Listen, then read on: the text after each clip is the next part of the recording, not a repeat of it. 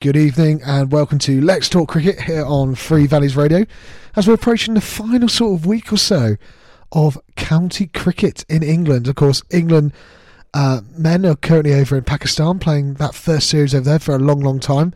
Really good analysis last week from Johnny about that, so we'll get some more thoughts on him about this series in a moment or so. But of course, a few good games going out, and of course high drama as well in the women's One Day International finishing at Lords against India. High drama. If you haven't seen it, where have you been? You know, what else have you been watching on the news the last few days? You know, so we'll be talking about that at Lords points, and also we're really excited to be having our sort of last sort of conversation of such with Steve Kirby as well, of course, before Steve makes his departure out to Zimbabwe to be their new lead bowling coach. So we're looking forward to having a chat with him going forward about that and wishing him all the best and getting our final sort of update from him for how Somerset have viewed their season. So all that to come here on Let's Talk Cricket here on Thursday night, your usual spot here. Thank you as well if you've listening to this afterwards on all available platforms for podcasting. We know the last few weeks we haven't got many podcasts out to you via those usual channels, but we're excited to say this one is going to be a fully packed, exciting, usual package for you to enjoy with Let's Talk Cricket over the next sort of hour or so. And I'm delighted to say for the first time in absolute weeks, hello, Johnny Scowen. How are you? Hello, George. I'm well, thank you, mate. I'm happy to be back. Still a little under the weather, but well on the road to recovery, I think, mate. How are you? Yeah, all good, thank you, mate. I'm not too bad. It's been an interesting few weeks. I think we've just both, unfortunately, been very, very busy with other projects. Obviously, you starting a new job. I've been quite busy with some midweek commentary for the football side of things for the station. So it's all been quite busy. So it's been a bit difficult, really, to try and find some time really to sort of record together. But hopefully this evening, the people listening will be very appreciative of we're back together doing our usual stuff. Obviously, not very well. Is that because the cricket season's come to the end, mate? Oh, yeah, no, I'm suffering from withdrawal symptoms. That's exactly what it is. It is the classic case of freshers' flu, unfortunately. So having gone back to working at the university I work in with all of the students, I have unfortunately been struck down. You can probably hear it in my voice. It gives me a nice sort of gravelly undertones. But yeah, not on the well side. But my cricketing hiatus doesn't last very long as the indoor league starts in just over a week's time. So I will switch formats to the indoor game and all of the anarchy that brings and all of the headaches of trying to organise it as well. But a very quiet end to my cricketing season after the Dublin tour, I think. So it'd be good to get back into the swing of things. Yeah, and it was a really good listen actually last week, listening to that on there. So thank you for recording that on your little journey through Dublin.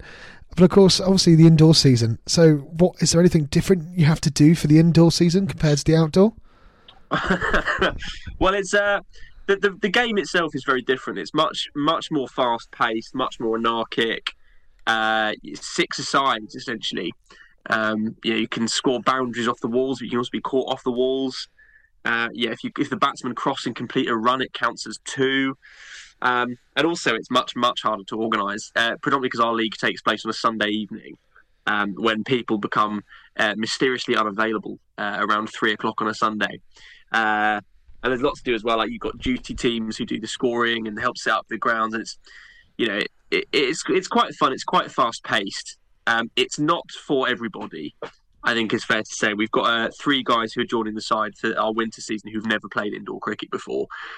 So we're taking them along to see the first round of fixtures that we're not playing in on Sunday, so they can sort of see how it works. But I think it's one of those things where the only way to really learn how it works is to do it. So it's going to be a bit of a baptism by fire for them, because we're playing the team who entered the league at the very bottom last year and won every single fixture quite comfortably. So they're obviously a really good side and they're working their way through.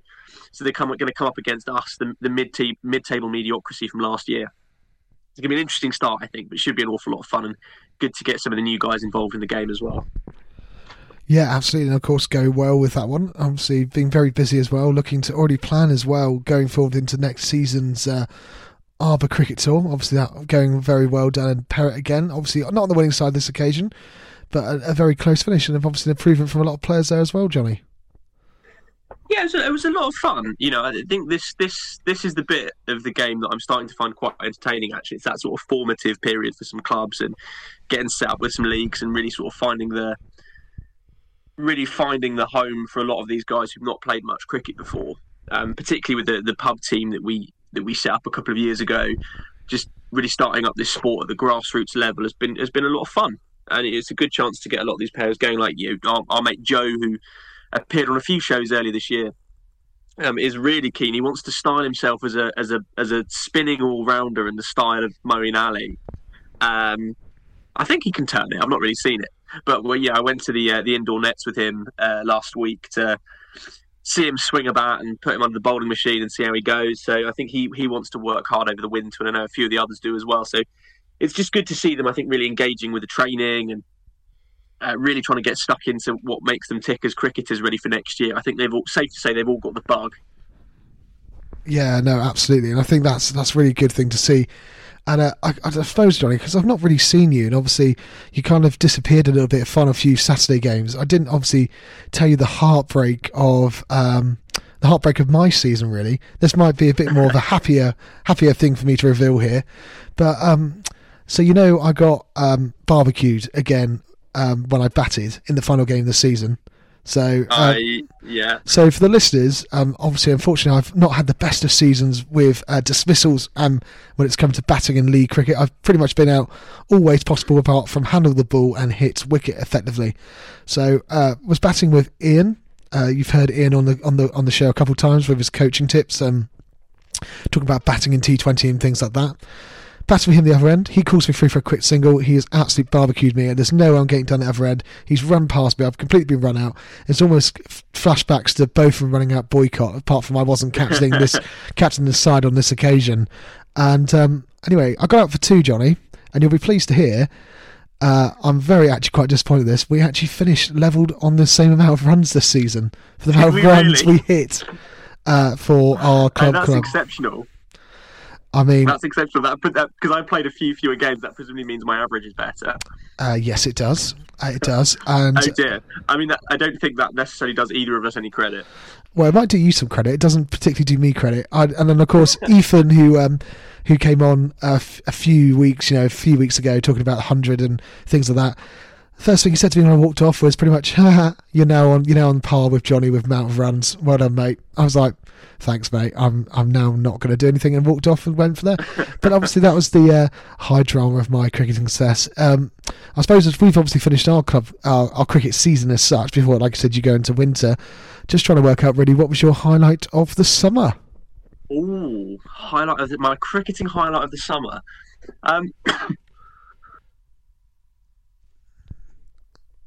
I think there's been a few. Certainly a few games that I really, really enjoyed playing. Now, I'm not sure I actually won a weekend league game, so I probably can't include any of those. I think the first highlight was with the Arbor guys when we won what was actually quite a routine 20-over game. But it's their first experience of the pub team's first experience of winning a game of cricket. And it's one of those moments when everything you wanted to do worked. Unfortunately, we lost the toss, which is a recurring theme for me. I think I've won 2 tosses this year out of 10 that I've participated in. So anyway, that's by the by. But giving them a good win. Lots of people got runs. Most of the bowlers took wickets. That was probably the first real big one. The other one for me was a game we won right at the end of the season playing in Dublin when we played at Phoenix Park against the civil service side. Really nice bunch of guys. The pitch was wonderful. We were really worried about the weather, but as we were walking to the ground, the sun suddenly came out, the clouds parted almost exactly over the ground, and you could sort of see it, and it just seemed almost perfect, like a really positive omen for the game ahead. And it was nice to, even though we were playing on an artificial strip, play at a really nice quality ground against a nice quality side and eke out a really good result. So those two probably opposite ends of the spectrum in terms of the high points. There's been a few comedic ones as well. Unfortunately, seeing you get absolutely skewered and just not even bothering to check the decision, just running straight from the wicket back to the changing rooms, not breaking your pace, was probably my comedic highlight of the season. There's been a few high points. I think I've really enjoyed it. It's been another good year of cricket. It tailed off towards the end just because stuff seemed to get in the way, as it often does. But a good season's cricket, I think. Perhaps a bit too much, if you'd ask my other half. I think playing for 3 different teams and trying to organise 2 of them might be a bit of a stretch next season. But plenty to look forward to, I think. I don't feel as underfulfilled at the end of a cricket season as I normally do this year. So I'm going to take that as a positive sign. What about you? Well, I'm very surprised that me falling over and getting stumped wasn't your favourite comical moment of the season. More the fact that my captain had run me out and I kept running was probably more of a disappointment, but there we go. I'm pleased I've picked up the comedic reward for the end of season cricket awards. I'm pleased I was able to add something to the season. I think probably my one personal highlight, was my fielding this season. I thought it was very good fielding. I've fielded variety of roles, but I think the thing that will remind me the most is probably the slap off the boundary with my hand to keep the ball going across the boundary, then the applause I got afterwards from spectators as such. And I think one of my other favourite moments, even though I didn't enjoy fielding in 40-degree heat at that point and getting out for a golden duck LBW'd, was going and having a Mr. Whippy and umpiring. I think that's quite a nice moment. But those are my moments. Anyway, shall we actually move on to actually talking about some cricket that actually matters rather than our sort of catch up? Why don't we? Why don't we? I mean, it matters to us. I mean, yeah, it does, but I'm not sure people are going to want to listen to our tales of Division 5 Hampshire Cricket League cricket. But there we go. Division 4? Oh, well, we're now Division 5, sorry, I didn't tell you that. We got relegated. Oh, no. Devastating, okay. Soon to be restructured, of course. Anyway, the thing I want to start with first night, which has obviously got quite a lot of reaction on social media, is the final of the one-day international between India women and England women. England women were already 2-0 down in the series, so they were sort of playing to win the final game of their summer effectively, and they're playing at Lord's, the home of cricket. And England bowled particularly well, I thought, for the first innings. Bowled India out for 169 all out inside 46 overs. Sharma hit 68 not out, including 7 fours, and Smriti Mandala at the top of the order 50 off 79. But the pick of the bowlers for England was Kate Cross, 10 overs, 2 maidens, 4 for 26. Obviously, lots of really good positives. Freya Kemp chipping in with 2 for 24. Sophie Eccleston, 2 for 27. Charlie Dean, 1 for 43. And Freya Davis, 1 for 35. England then kind of collapsed quite quickly and they ended at one point 7 for 65. And it resulted in Amy Jones and Charlie Dean looking to try and sort of keep the ship going, try and steady the ship and keep things going. Eventually, Amy Jones was caught for 28 and sort of left to Charlie Dean to try and get England as close as possible towards the ultimate score. And it got down to the final wicket. Charlie Dean was on the non-striker's end. Freya Davis, number 11, was batting, and well, if you haven't seen it, Charlie Dean effectively gets man-cad from the non-striker's end and is given out after an umpire review. Obviously, we're going to talk through this in a bit more length. And he's given out. That's the final wicket. 3-0 India win the series. England bowled out 153 all out, lose by about 15 runs. There's utter outcry from both sides. Twitter storm sort of going over lots of opinions, lots of discussion. And I'm going to fire this over straight to Johnny. Your thoughts on it, please, sir, to start with. So I have, over the last couple of years since we've been doing this show, my opinion on the man-can has changed slightly, or being run out at the non-striker's end. Charlie Dean is out. There's not a shadow of a doubt about it. Regardless of the conversation around it being in the spirit of the game or not, it is within the laws of the game, in a game that India were trying to win. So my personal opinion is there is nothing wrong with it. It may look bad, and no one wants to see a sports person crying or being so unhappy at the end of a game, which she put in a really good performance. But you can see when it's slowed down, and you see the footage from square on, she is not looking at the bowler. She is clearly out of her ground, and according to the letter of the law of the game, she is out. Now, the outcry that goes with it, there's an awful lot of discussion around the spirit of cricket and its affiliation and some of the potential racial undertones that go with it. The spirit of cricket stems from a time in Victorian England when cricket was predominantly the white man's game. And the spirit of cricket is seen by some as an attempt to sort of cling to some Western superiority over other cricketing nations. Now, the reality, of course, is that the Indian players were seeking a wicket. They'd spied an opportunity. It didn't look to me that Charlie Dean was going to get out any other way. She seemed pretty solid, I think, on the way to what would have been her maiden first-class 50. And yeah, they took a legitimate wicket-taking opportunity. Now, optically, it might look bad. It might have ruined the series a little bit, a series that England had already lost. But I think the dismissal is fair. And regardless of the chatter around the spirit of cricket, it's the laws of the game that matter. And I think India did the right thing. So, obviously, the law is 41.16, which says the non-striker leaving his or her ground early states if the non-striker is out of his or her ground at any time from the moment the ball comes into play until the instant when the bowler would normally have been expected to release the ball, the non-striker is liable to be run out. Okay, and obviously, I think it was more. Have you seen the clip, Johnny? I have. Yeah, I watched the game. Yeah. And obviously, from that, it's sort of.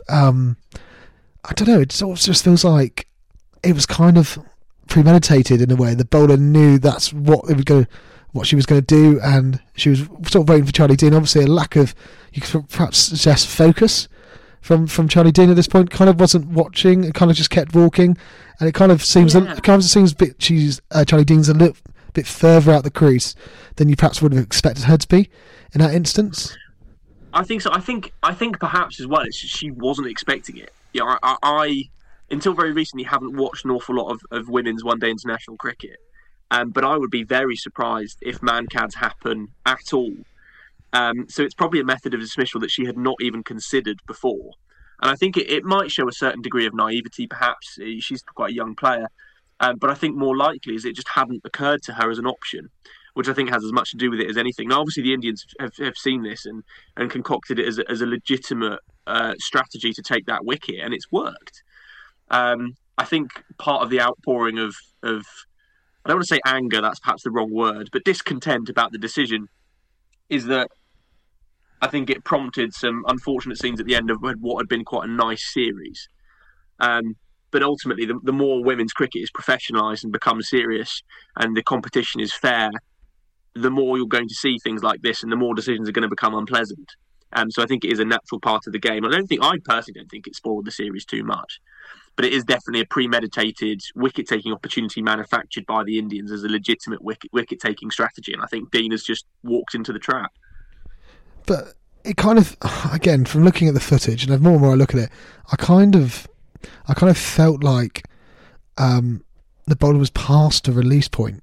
And that's the problem, isn't it? That's what the line is, isn't it? And I almost kind of felt like I don't know if you saw the umpires' sort of view instantly went for that dead ball signal, and I kind of thought, oh, what's going on here? Like, it was kind of and I don't thought to myself, because obviously again when we talk about the spirit of the game, spirit of cricket, has a warning been given, has a warning been mentioned, but obviously there's been some really interesting sort of Twitter analysis around it, sort of showing quite a few times where Charlie Dean had been backing up quite a length throughout the innings, sort of seems there. But, you know, it's those sort of moments, isn't it, where you sort of talk about, yes, it is in the law game, yes, it can happen, but obviously taken away from everything that we saw from that moment, it's that sort of way that you'd want to win a game. And I guess, like you said, like you've gone through, you've sort of gone from those decisions and gone from there. And I think that's the thing we've got to take away really, until this law has been decided, whether it's staying in or not staying in, or if there's a clear response, we've got to go from there. But at the same time, we keep painting the bowler as the villain here, when actually it's the batter that's actually taking the advantage. And, you know, it's never fine margin, isn't it? It's unfortunately, it looks like a horrible way to end an innings, but if the batter's been doing it all game and you see that opportunity, then you're going to take the opportunity. To some extent, it's no different to a stumping. I guess the only thing is it's pure shock because of how the ball's not actually being, in theory, bowled into play in a certain way. I suppose that's the way.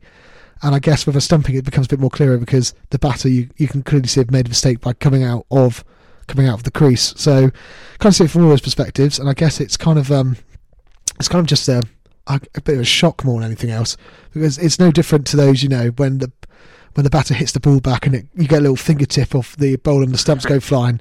Do you know what I mean? Obviously, you can clearly see those differences, and I know people are going to have lots of opinions on this, but my personal opinion, I think, is the man-cad's got to, the law's got to change, or it's got to become a lot clearer. And I think the other side is, I think it was more of I kind of felt the umpires were shocked by it and weren't really too sure how to respond to that dismissal, really. I don't know what you thought of it, Johnny. Well, I think so. I think you're absolutely right in terms of the umpire's response, because it is not something that happens often in women's cricket. And but I think, as I said earlier, the more and more professionalised the women's game gets, I mean this in the sense of the money and the strategy and the tactics that will go into it, the more you will find instances like this where a wicket needs to be manufactured from somewhere, and the man-cad, or being run out of the non-striker's end, is a legitimate wicket-taking device. And teams should use every asset at their disposal to take these wickets. And it is unfortunate, and you're right to highlight that the bowler is being painted as the villain, I think unnecessarily, when it is more often than not carelessness on the part of the bat. Now, it comes down to two things, I think, with the batters when they're doing this. They're either stealing a march, they are not cheating, but they are trying to do something to get an advantage, which is leaving the ground early, or they're just being careless. I think Dean may have been being careless, but we look at the original, the first man-cad, when Vidu Man-cad ran out Bill Brown in 1956, I think. And shortly after the game, the Australian Bill Brown in an interview said, "I deserved it. I was walking out of my ground. He was right to do it." And the bowler in that instance was villainised because of what he did. It was getting deemed to be against the spirit of cricket. But I think the spirit of cricket, as you say, we'll come back to it another day, because it is worthy of plenty of discussion on its own right. The spirit is not the laws of the game. And actually, the spirit of cricket means nothing in competitive sport when the laws are there. So yes, it's a nice thing to cling to. Yes, it's a nice thing to aspire to. But in the world of professional sport, when your objective is to win, I think the spirit can go hang. And this is just an example, I think, of what happens when teams want to win and will use everything they have at their disposal to do so. Yeah, and obviously just quickly going through a bit of sort of looking at the sort of history of man-cadding and such. Bill Brown, you're absolutely right, was the 1947 to 1948 series between Australia and India. And obviously the most recent man-cadded international test cricket was in 1970-79 Pakistan versus Australia. Sort of coming to this, obviously one of the most famous we've seen was back in 2014 when Josh Buttler was run out Edgbaston by Sananayake from Sri Lanka. We've seen it, sort of just in a quick count, I was just sort of curious how many sort of dismissals have sort of taken place.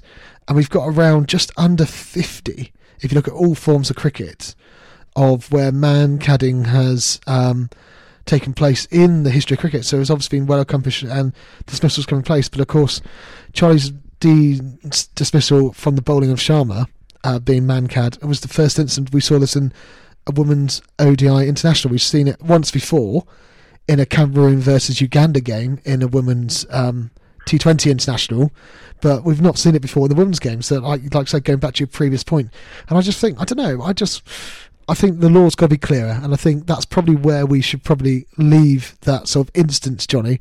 Obviously, I know but the thing I would probably say as well, I don't know about you, but I've sort of started to notice more and more bowlers trying to use this form of tactic in a club cricket match as well. We've seen it. We covered it last season when in a County Division 5 game, in a game that we were not going to win, one of our players did it and the captain didn't withdraw the appeal. Now, at the time, I think given the context of the game and how it was going, I was disappointed our captain didn't withdraw it. Hadn't been playing at a higher standard, and this is the thing, I think context is very important. If it was a must-win game at a decent level, then I think it becomes legitimate. At a level much lower down where players have much less situational awareness, much less skill to enact this properly, I think it does become a little silly. But yeah, it's becoming more common, I think, and I think the more common it becomes, it does add an interesting extra dynamic to the game, because I back up quite a long way when I'm at the non-striker's end, and I often ask, particularly in friendly fixtures, like, are we man-cadding? And very often the umpires will go, I'm not going to bother. But in some cases, in competitive fixtures, you'll probably get it, so it makes sense. But I think the more we see it at a professional level, the more we'll see it at our grade of cricket as well. Could be a mixed blessing. Indeed, and I just want to put this into context and just want to see your reaction to this. So back in 1981, in the World Cup, Series Cup at Melbourne Cricket Ground, we saw Australia play New Zealand, and this took place on the 1st of February 1981. And you may remember this. This was the final ball in the final over, and New Zealand needed 6 to win. Trevor Chappell comes up to bowl the ball, and he bowls an underarm ball to New Zealand's Brian McKenny. Okay, and obviously during the time, an underarm throw was not deemed to be an illegal ball. But obviously, all that led McKenny to be able to do for New Zealand was to block that ball. He needed 6 to win. He could only block it, and obviously, the aftermath of that match, it was sort of considered to be not in the spirit of the game, and considered not to be playing cricket in the fair way, and obviously led to outrage and eventually saw an official amendment to international laws on how to play cricket, and obviously prevented this occasion occurring. Would we not put Mancadding in the same element as that instance back in 1981? No. And I will explain for why. And for me, it comes down to a question of skill. So bowling an underarm delivery to a batter, I beg your pardon, the bowling of the underarm requires no skill, and it prevents any sort of skillful display on the part of the batsman. The Mancad does not involve that sort of behaviour. The Mancad is part of the natural flow of the game. It actually requires a good deal of skill to time correctly and enact correctly. And it's not about restricting the on-strike batter from scoring the run. It's not about, deliberately breaking down the game. It's still a legitimate part of regular gameplay, So in that position, it entirely prevents the batsman scoring. Whereas in the Mancad, there's far more ramifications for it. It's far more skillful. And I think for me, it comes down to the question of skill, or it comes down to the question of how much is this part of the regular gameplay. And even at the time, I think in the 1980s, the underarm ball was used so very rarely. I think Mike Brearley might have tried it in a county game once, but I think it was rarely seen. And I think it was just seen as being completely reprehensible in the context of the match. So I think the two are very different. I think it's a question of skill and regular gameplay. So I would say the two don't quite align in terms of context, but I actually see the opposite being true. I think Mancadding will become way more common because they will simplify the laws, as I think they have done, where they've moved it to the different method of dismissal. I forget exactly where it is in the law book. But I think it will become a more acceptable form of the game, particularly when we stop clinging to slightly outdated notions of the spirit of it, particularly at high-performing international level. And I think we'll hold that debate there for another day. And I think you're absolutely right. I think this idea of the spirit of cricket at some point has got to be brought back and adjusted to, because obviously when we think about the laws of the game and how they're applied, I think especially with cricket, if you think about some of the dismissals there are on cricket, it often comes down to someone's interpretation of what they've seen as opposed to what we see. So there's always going to be two different sides.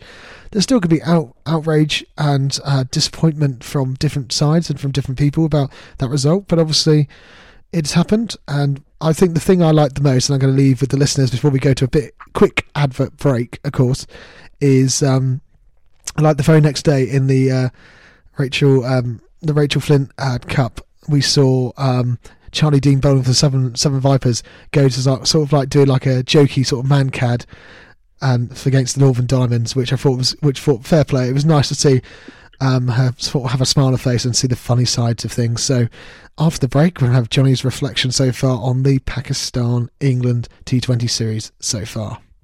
When I first started my business, I was hopeless at paperwork. My system involved bunging everything in a shoebox and sorting it out later, much later. Thank goodness for Chalmers Accountants. They soon put me on the right track. They work with businesses of all sizes, and they really know their stuff. Chalmers will provide you with a one-to-one service with your own personal account manager at one of their 3 local branches. For expert advice on how to make your business more successful, visit chalmersaccountants.co.uk and book your free initial consultation.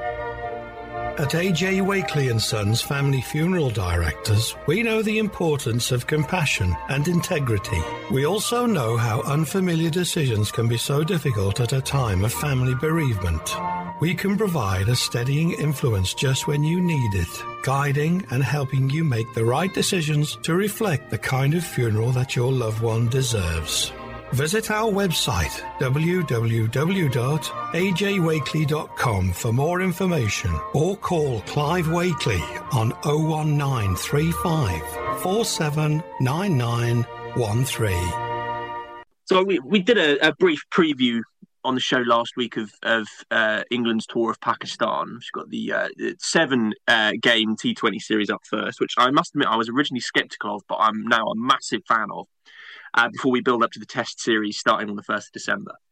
Obviously, lots of ramifications of this. It's the first tour, the first English tour to Pakistan since 2005, which is a massive boon for the country and for English cricket. We definitely owed the Pakistani Cricket Board that for having cancelled them in 2020 when they had the good grace to come over here during that horrid COVID summer and everything that entailed. Now, 7 games I thought initially might be quite long for a bilateral T20 series. But actually, it's given much more time for these sort of in-game narratives to develop. You get much more than just doing a simple straight shootout in 3 games. 4 games in, as we are when recording the show on Tuesday night, the series is very evenly poised. And we've seen an excellent contest between bat and ball and some excellent displays of high quality cricket between both nations. 2-2 at the moment, all to play for. And some really, really notable performances from a few really standout performers. Now, we'll start with England because I think that's where the narrative, I'm going to start naming these narratives, is clearest. You know, by no means, I think, England have got their T20 World Cup team sorted. There's a lot of different things at stake. There's a lot of different players vying for positions and a lot of stuff emerging. You know, I would not have predicted before this series the return of Alex Hales, for example, coming in after a freak injury to Johnny Bairstow on the golf course. Hales is back in the limited over setup for the first time since 2019. Now, there's a lot has been made of Hales having fallen out of favour with Owen Morgan, and we don't need to go into the details of that. People feel free to Google them yourselves. But it's safe to say, I think, that his return has definitely added a really interesting dimension to this selection debate. You know, in the first game, Phil Salt and Alex Hales open side by side, 2 players who are more likely than not going to be in competition with each other for these opening slots come the World Cup. And they got off to a good start. Alex Hales, 53 or 40 in his first game, reminding everyone of the quality that he brings to the crease in white ball cricket. You know, he stands tall, stands tall in the crease, hits the ball extraordinarily hard, and you know, he looks in as good a form as he was when he left. Now, there's plenty more to make of this series, I think. You know, Dawid Malan's role at number 3, his longevity in the side. And I want to really extol the virtues of Ben Duckett and Harry Brook as batsmen, who look absolutely phenomenal. They've been in a great run of form, lots of good scores, the 2 of them. And the 360-degree stroke play that Harry Brook possesses is quite extraordinary. And despite whatever the bowlers throw at them, they seem to be able to score runs at ease. And Duckett, who's I think only going to this series only played 1 game of T20 international cricket before this, looks really at home at the highest level. And turning to the bowlers as well, there's plenty to write home about. You know, I thought initially it would be a spinner-dominated series, and Ali and Rashid looked good in the first game. But Mark Wood's return looked truly triumphant. I think that's possibly one of the quickest spells by an English bowler, certainly that I've ever seen, hitting 97 miles an hour at one point in that over. And he looked phenomenal. Really, really good nick that looks very promising for the World Cup. Sam Curran looks a bit samey, but has taken wickets. Luke Wood looked quite good. Richard Gleeson still there. Good to see Dawsey getting a game as well. Always going to represent a Hampshire boy. But there's been some really strong standout performances. And as I say, the series, 7 matches, really evenly poised going into these last 3 games. I think Pakistan will snatch it, but I don't think that is a reflection necessarily on the England players. Lots of good auditions for the World Cup here, lots of good options, plenty of selection headaches for the England selectors to make, but I think they're good headaches to have. Really promising, very exciting, and I shall watch these last 3 games very intently indeed. I'm looking forward to the run down to the World Cup. A good series for Pakistan, good for England to be there, and I think really, really promising for England's white ball game, particularly the strength and depth of the squad and some of the young players coming through. A really, really promising series, I think. You're listening to George Marshall James on Three Valleys Radio. And welcome back to Let's Talk Cricket, and I'm delighted now to be joined by Steve Kirby. Good evening, Steve. Long time no see. How are you, mate? Yeah, I'm good, George. It's good to be back, mate. Good to be back. I'm sorry I've not been on for a little while. Just the season's been crazy. Absolutely crazy.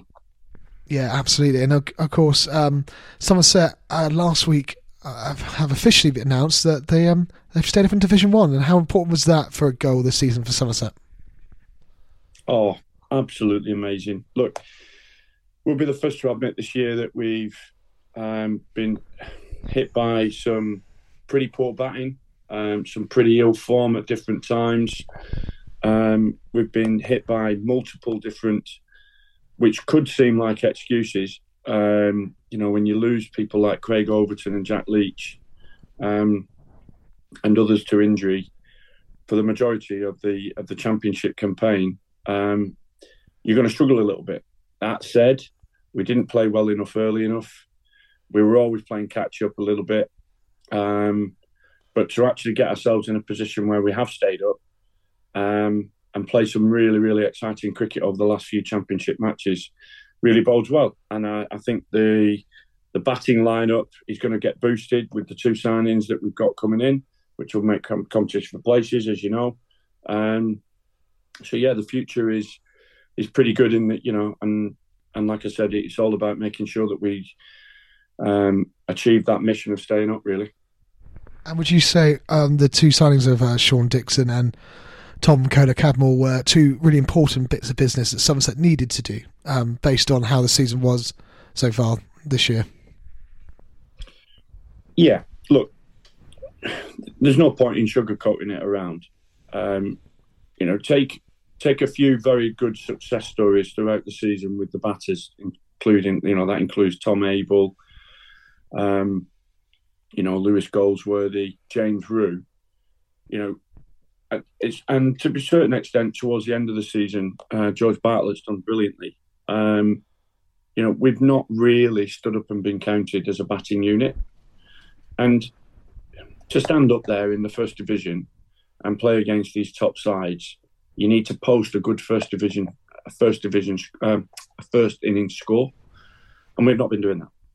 So whenever we've been bowling, we've always been playing catch up. Now, when you've got people like Lewis Gregory, Craig Overton, Josh Davey, Jack Brooks, Jack Leach, the attack is completely different to when you put in, dare I say it, people like, Casey in there for his first season. And he's done brilliantly this year. And like I said, it's a completely different team when you've not scored the runs that you need to score and you're playing catch up in the games. I think we've been able to play on pitches towards the middle and towards the end of the season, which have been a lot less grass on the surface, which has allowed our batters to see that new ball off and then really capitalise, which has really, been important. And then back our bowling unit. But to actually stay up in a first division side or to even compete, you need at least certainly two, if not three people getting 1,000 runs or close to it. And we've only had one this year. And I think that's the first time someone's got 1,000 runs inside the last 3 years. So that tells you that we've not been scoring enough runs historically over the last 2 or 3 years, really, at the club. Yeah, and obviously Tom Abel leading from the front there. I'd be interested to to see how you felt Tom Abel's season has gone, really, because obviously I know he missed a bit of time out of injury and things. So those 1,000 runs could have very easily been 1,200, 1,300 runs. Do you think he's been a bit unlucky this season? Perhaps miss out on, I know he played a bit for the England Lions, but do you think it's a long time opportunity maybe for him to get a bit of a call up in the England side? Well, I hope so. Desperately hope so. And, what a fantastic human being, first and foremost. He's scored runs considerably over the last 2 or 3 years, which has been amazing to see. So, yeah, absolutely, he should be getting... look, how many people have scored 1,000 runs this year in first-class cricket? I think there's only 3 or 4, I think it is, something like that, without looking at the averages. And he's up there. I think he's third. So he's stood up and been counted, and he's done that over the last two certainly the last 2 seasons that I'm aware of. That injury came at a terrible time, that hamstring injury again. It didn't affect so much his championship cricket. He played pretty much all the games. But it did affect his 100 opportunities, which I know is a bit of a sticking point, because everybody else went off to play in that big tournament and he was rehabbing. But it's a true testament to him, A, as a person, B, as a leader. He leads from the front. And look, the way that he's played this year has been absolutely awesome. That last game when we really needed somebody to stand up, get 100 in both innings, fair play to him, So, yeah, I've got everything crossed for him that, McCullum and Stokes think that it's worth sticking him up there. And from a sort of bowling unit perspective then, Steve, has it been a bit quite frustrating not to have Craig Overton as much as we perhaps wanted this season with how well he's been bowling, especially in the last few games of Somerset? It is, because when you have somebody like that, of that calibre, either A, in the team and just around the team, not just what he does on the pitch, he creates an aura about him.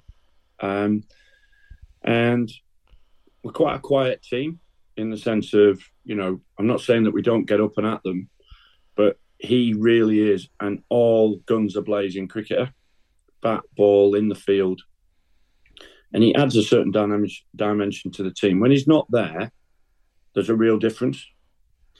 And we don't have anybody of that calibre standing up, that same character, especially when he's in the field. He really makes things happen. I was looking at actually the figures today. I've not been down at the Canterbury game, obviously, because it's my last week and been trying to sort everything out here with the family and stuff before I move. But, I've watched a little bit of today, and he hasn't actually scored. He hasn't actually been able to get the wickets that he got in the last game. And I don't think he's bowled that badly. It's just the wicket's been pretty placid. But, when you've got somebody like that within the team, he's awesome. And you're going to miss him whenever he's not around, really. And him and Jack Leach. Yeah, they have a certain aura about them, which the team desperately needs. Yeah, absolutely. And of course, Somerset as well, making 2 really important overseas signings as well to help with the back end of the campaign. How important have they been in the dressing room? Well, brilliant. I mean, look, when you've got somebody like of that calibre, Imam Ul-Haq, I mean, I slung at him and sort of threw at him for the first 2 or 3 sessions before he went out there. And I was like, wow, this guy can really play. I didn't realise how well he could play. He takes on the short ball really, really well. He defends the ball well outside off stump. One of his Achilles heels was being around the wicket, where people would bowl at him around the wicket because his alignment wouldn't be quite the same. But he's worked so hard. He hasn't actually had the fruits of his batting that his talent shows really or deserves. I hope we get a chance to see him again. He's had to go back to Pakistan because he's got a family. I think it's his father that's not been very well, and he's had to go back and make sure everything's okay there. So he's left earlier than he would have liked to, and because he would have liked to have played in this last game. But a great guy around the team, a lovely fella, quiet.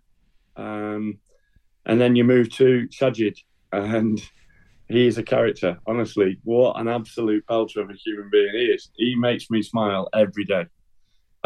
He's like a little pocket rocket. He's a Pakistan version of Roelof van der Merwe. Just everything's energy on the field. He's a bit of a prankster around the dressing room. Always funny, always wanting to have a laugh with everybody. He's got that cheeky, sort of impish type of sort of wanting to get around in the dressing room and have a laugh with everybody. And he's a fantastic character. He's a good bowler. I mean, he's not really, again, he bowled brilliantly in the first game where it didn't spin. Didn't bowl that well in the last one, but in this one, it looks like he's bowled a lot better.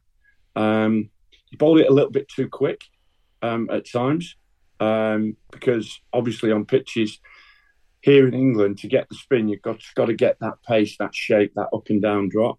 Whereas when you're in Pakistan or in the subcontinent, you've got to drive it into the surface a little bit more and bowl it quicker to get the purchase out the surface. So a bit slower, a little bit more turgid.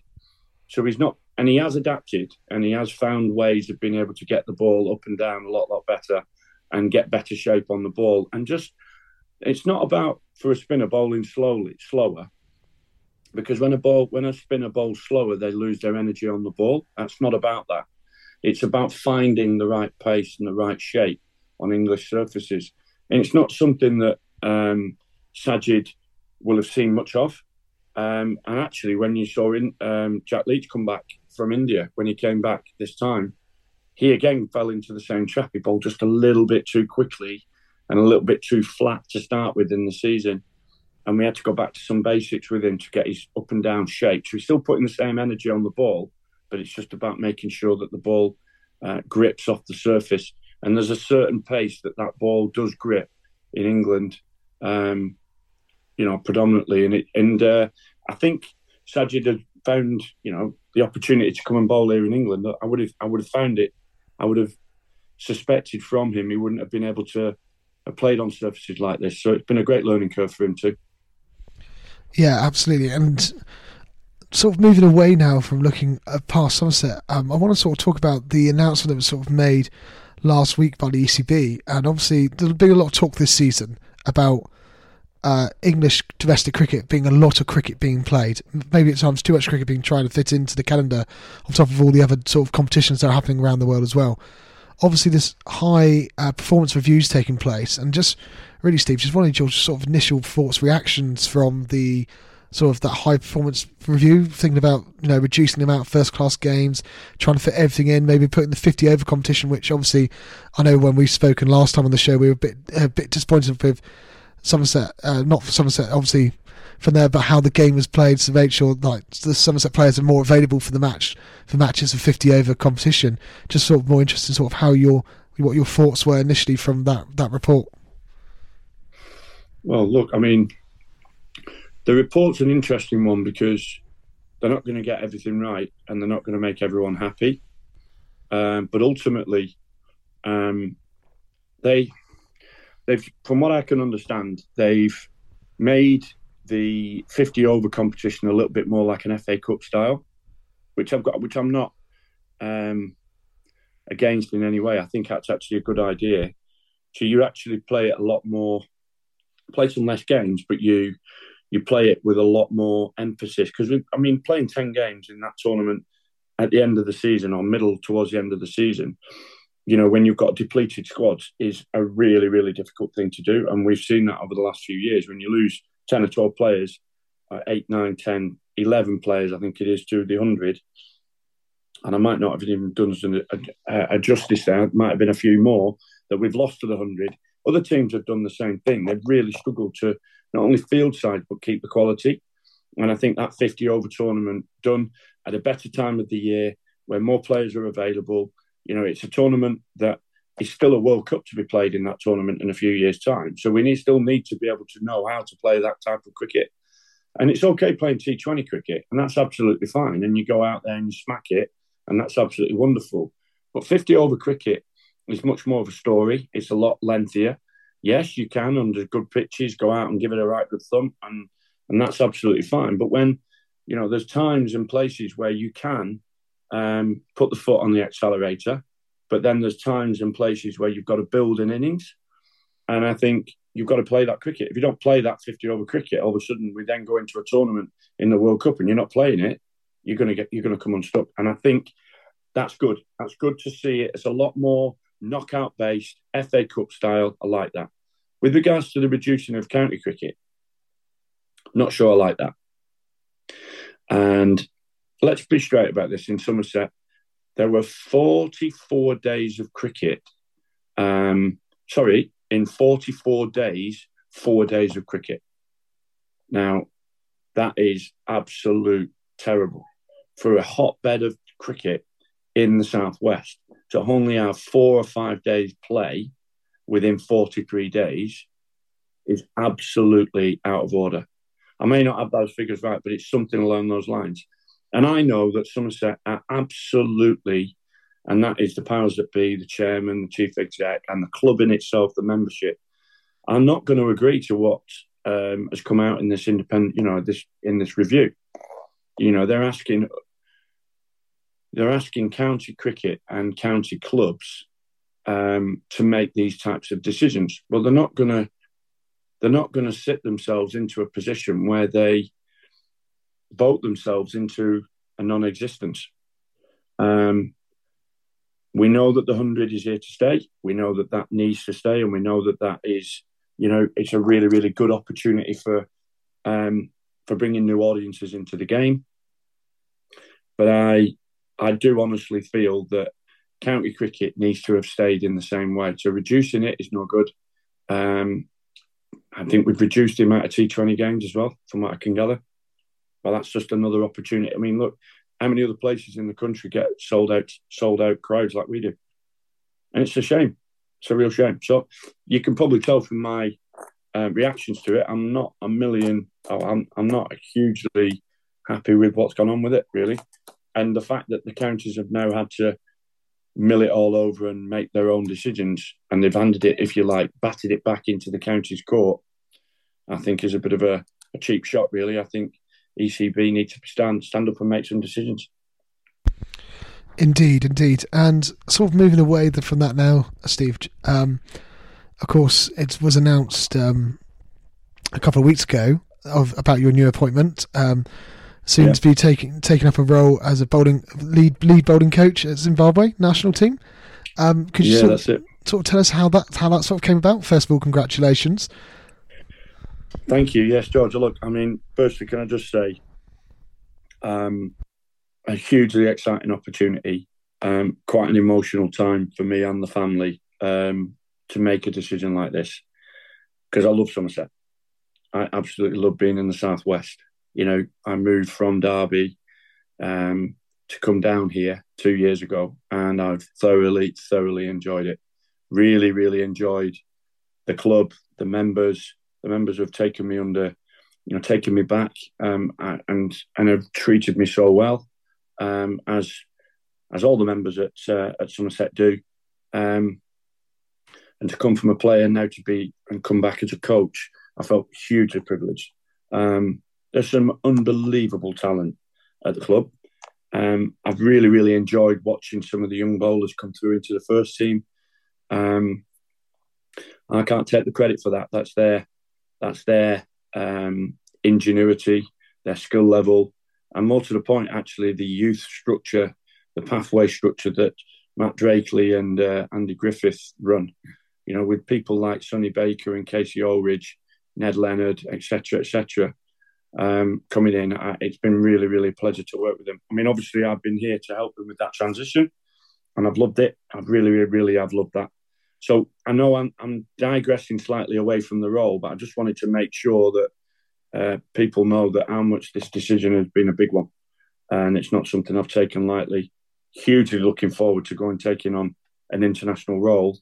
I am moving away. Gosh, I'm moving away to Harare for 2 years. My kids and my family are going to stay here, so that's going to be tough. And they've been brilliantly supportive behind me. They're going to come out at Christmas for 3 weeks, and I'm going to get back a little bit after Christmas. So I'm going to spend a fair bit of time away from home. But it's a dream of mine to try and get into international cricket and be the very best coach I can be and provide for my family. Yeah, absolutely. And you sort of took my next question straight away from me, Steve, really. It was about sort of what Somerset meant to you and sort of thing. So I'll come back to the couple of questions I have linked to that a bit later. But no worries. So when did it obviously, just for listeners, when sort of looking at these sort of opportunities that come up in cricket, was it sort of the job advertised? Is it sort of advertised as sort of like a job advert, and sort of did you go in that way, or did you how did that sort of come about, really? It was advertised, yeah. Well, whether it was advertised, but it certainly went out to a headhunting sort of, they went out to a short list of people that they wanted to bring in. And obviously with my history with David Houghton, who I've got a huge amount of respect for and time for, I spent some time with him when I was with the MCC. He was with Middlesex, so I've known him from there. He was actually batting coach at Somerset when I was down here. And then obviously I went from MCC up to Derby, spent 3 years with him there. I was his assistant coach and bowling coach up there. loved what we did up there, and I loved the way he went about his business. And then he sort of approached me sort of middle part of the year to say, would you be willing to come in? Well, his actual first conversation was, do you know any bowling coaches? And I was like, well, ironically, I do. And he said, no, I'm glad you really said that. And he said, but I know how loyal you are, and I know how much it means to you to do a good job. And they wanted me to go in June, actually, to take on some pretty, a big role there they had. And they've done great. I mean, they beat Australia, Bangladesh. They've had some wins against India as well. So, but what I wasn't going to do, I wasn't going to just leave Somerset in the lurch at that point in May, June. We had a massive job on our hands with the T20. We had a huge job on our hands at that stage to actually stay up. And I did say to him and Zimbabwe Cricket that if you're asking me to start this job now, then I will have to say no. But they were brilliant. They said, no, we appreciate that, and we support, the fact that you're loyal and want to make sure that you do the right job. It just wouldn't have been good for me, George, and I wouldn't have been able to do that to the Somerset fans or the players. It just wasn't, just not the way I go about my business. So I made sure I saw my job out here to the end of the season. Somerset were amazing. Andy Hurry and Jason Kerr were brilliant with me. I kept them fully in the loop of everything. And then when the time was right, and only when the timing was right, I announced, obviously, I was going to leave at the end of the year. It's been a very, emotional opportunity or chance to speak to a lot of the players. But the one thing I always say is, if you do things right, I have a little motto in my life. It's DTRT, do the right thing. If you do the right thing, then people will respect you for it, and hopefully the door will be open one day again for Somerset if they ever want me back. And hopefully I'll be a better coach and a better person for when the next day I do come back. I'm sure, Steve, from playing for Somerset, for all the work you've done behind the scenes and coaching, that door's always going to be open, mate. Always going to be open that way. So obviously it's going to be a big sort of adjustment for you, as you said earlier on. You fly out on Sunday. Am I right? You fly out on Sunday, and then is it hitting the ground running straight away? Is it meeting the players? Is it meeting the coaching staff? How's your sort of first few weeks in the job going to look like? Oh gosh, I don't know anybody. I only know Houts, really. I know Blessing, Mazrabani, obviously from his days at Northants, and I know a few people only to say hello to, but I don't know them. And that's going to be my first job, is to really get to know them and build that trust relationship with them. But we've got to hit the ground running because we're hitting the World Cup straight away. And they're doing great. Look, I mean, they're beating teams left, right and centre. So the fact that I'm going to get in, they're going to beat nobody. I'm going to stuff them right up. But no, I won't do that, obviously. I don't know what the first 2 weeks is going to be about, in the sense of it's going to be getting my feet under the table, introducing myself to the lads. I'm not a dive-in type of coach anyway. I'm hugely a facilitator, big caring coach, just make sure everybody's okay, got what they need. I know what the team strategy is because I've worked so well with Houts in the past. And my philosophy and strategy around team strategy, especially in T20 cricket, is one that I share wholeheartedly with Houts. So that'll be what I'll be doing, helping what they're already doing, how they're going about it, building confidence and belief in their skills, which some of them have got some amazing skills in one-day cricket. And then it's just be a case of helping them understand tactically how to bowl at certain players, following that strategy. So it'll be articulating that, just getting good relationships with them, really, more than anything, mate. And the job's more end to end. It's not, although it's working with the national side, which I'm hugely excited about, and obviously that's the main emphasis of the job. But it's more of a talent development, talent identification, talent confirmation role throughout the whole of the Zimbabwe pathway, throughout the country. So it's a case of helping out other coaches within the system, helping them set some good principles, a good talent development framework to make sure that they've, what they're doing is good, but how can we make it better? How are we making sure that we're succession planning, not just the next lads that are coming into the side, what have we got coming through the pathway over the next 5 years, 10 years, which I've had a bit of experience in. So it's a full end-to-end role. It's a really exciting job, honestly. I mean, if somebody pitched out a job to you and wrote it down and showed it you, it couldn't be more exciting, really. So yeah, I'm buzzing for it on that front, hugely. And then, sort of final question, then linking into sort of into the new role. It's you, like I said, out to Australia straight away for this World Cup. And is there is that going to be how are you sort of feeling about that, being on sort of going to that sort of World Cup? Look, it's going to be massive. I mean, I'm really excited. I mean, we're going to be playing Scotland and Ireland, and ironically in our groups, the West Indies.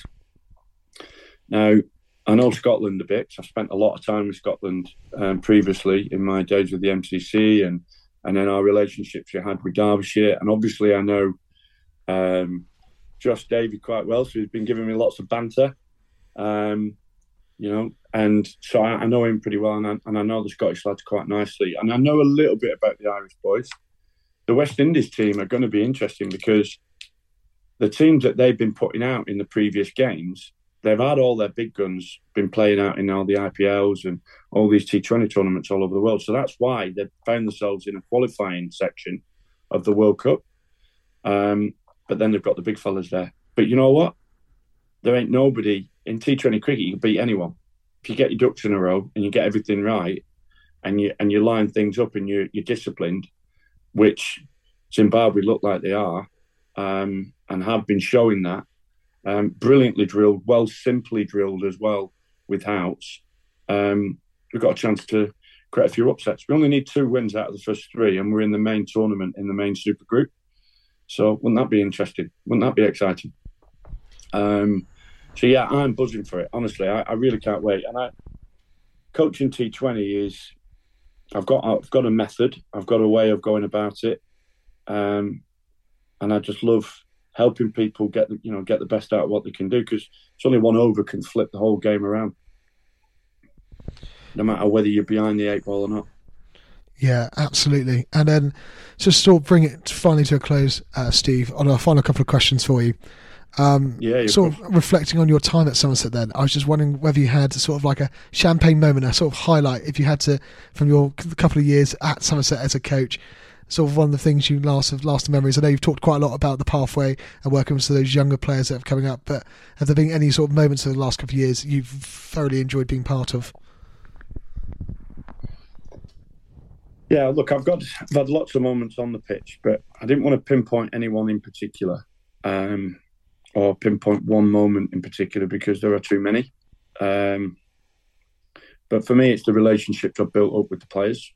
That's the champagne moment for me.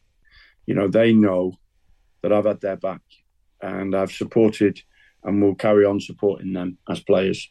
The coaching staff know that I've been there to help them too, worked really, really hard with them. We've got a brilliant coaching team at Somerset. So it's just been the whole 2 years that I've had there, 2 and a bit years, have been so, so exciting. And I've learned so much. Like, I've dealt with international players before and I've worked with them. But then, when I've worked at Derby or I've worked, at Canada or Scotland or wherever I've worked, they are international players. But when you're working with, say, people like Craig Overton, you're working with Tom Banton, you're working with, Jack Leach, Lewis Gregory, these types of players, you can't just... I can't really explain what it's like. You work with them, and I'm a really positive person all of the time. So the bit that I've learnt the most is you can't just be positive with them all the time. You can't just send them positive, dare I say it, codswallop, just to keep pumping their tyres up. Because as professional international players, they go, actually, no, Kirk, that wasn't actually good, and this is where I need to be. And so the learning for me initially was, look, make sure that you're really challenging the players. But when I do, part of my philosophy is all about creating evidence-based ideas. And that's what I've enjoyed the most, is working with these international players as well as the younger ones, and the length and breadth of the players that varying different abilities, and then just building up those strong relationships where they trust you, and then you can challenge. And when you challenge, you give them evidence, and I've loved it. I really have it, and that's been a great grounding for me to take forward now, moving forward. I don't know whether I've answered that a little bit too much. I don't know, but there isn't any one particular moment that I've thoroughly enjoyed. I've just loved every minute of it. And then Steve, on behalf of myself, Steve, I want to make a big thank you for helping me set the show up. First of all, being our sort of eyes, our ears, and giving us the inside the changing room effectively at Somerset. It's been a real pleasure to get to know you on a personal level from doing this show, and obviously I know all the listeners have thoroughly enjoyed listening to your contributions over the last couple of years here on Let's Talk Cricket here on Free Valleys Radio. So can I first of all thank you for that, and then secondly thank you for all the work you've done with Somerset, not just as a player but obviously as a coach as well over the last couple of years. And I wish you all the best, and I know all the listeners will wish you all the best in your next endeavour with Zimbabwe, and we look forward to, fingers crossed, maybe one day now and again getting you back on the show now and again to give us a bit of inside gossip in the international stage. I'd love to, definitely. Thanks again, George, and thanks to everybody as well for brilliantly supportive and being so warm and welcoming. Thank you.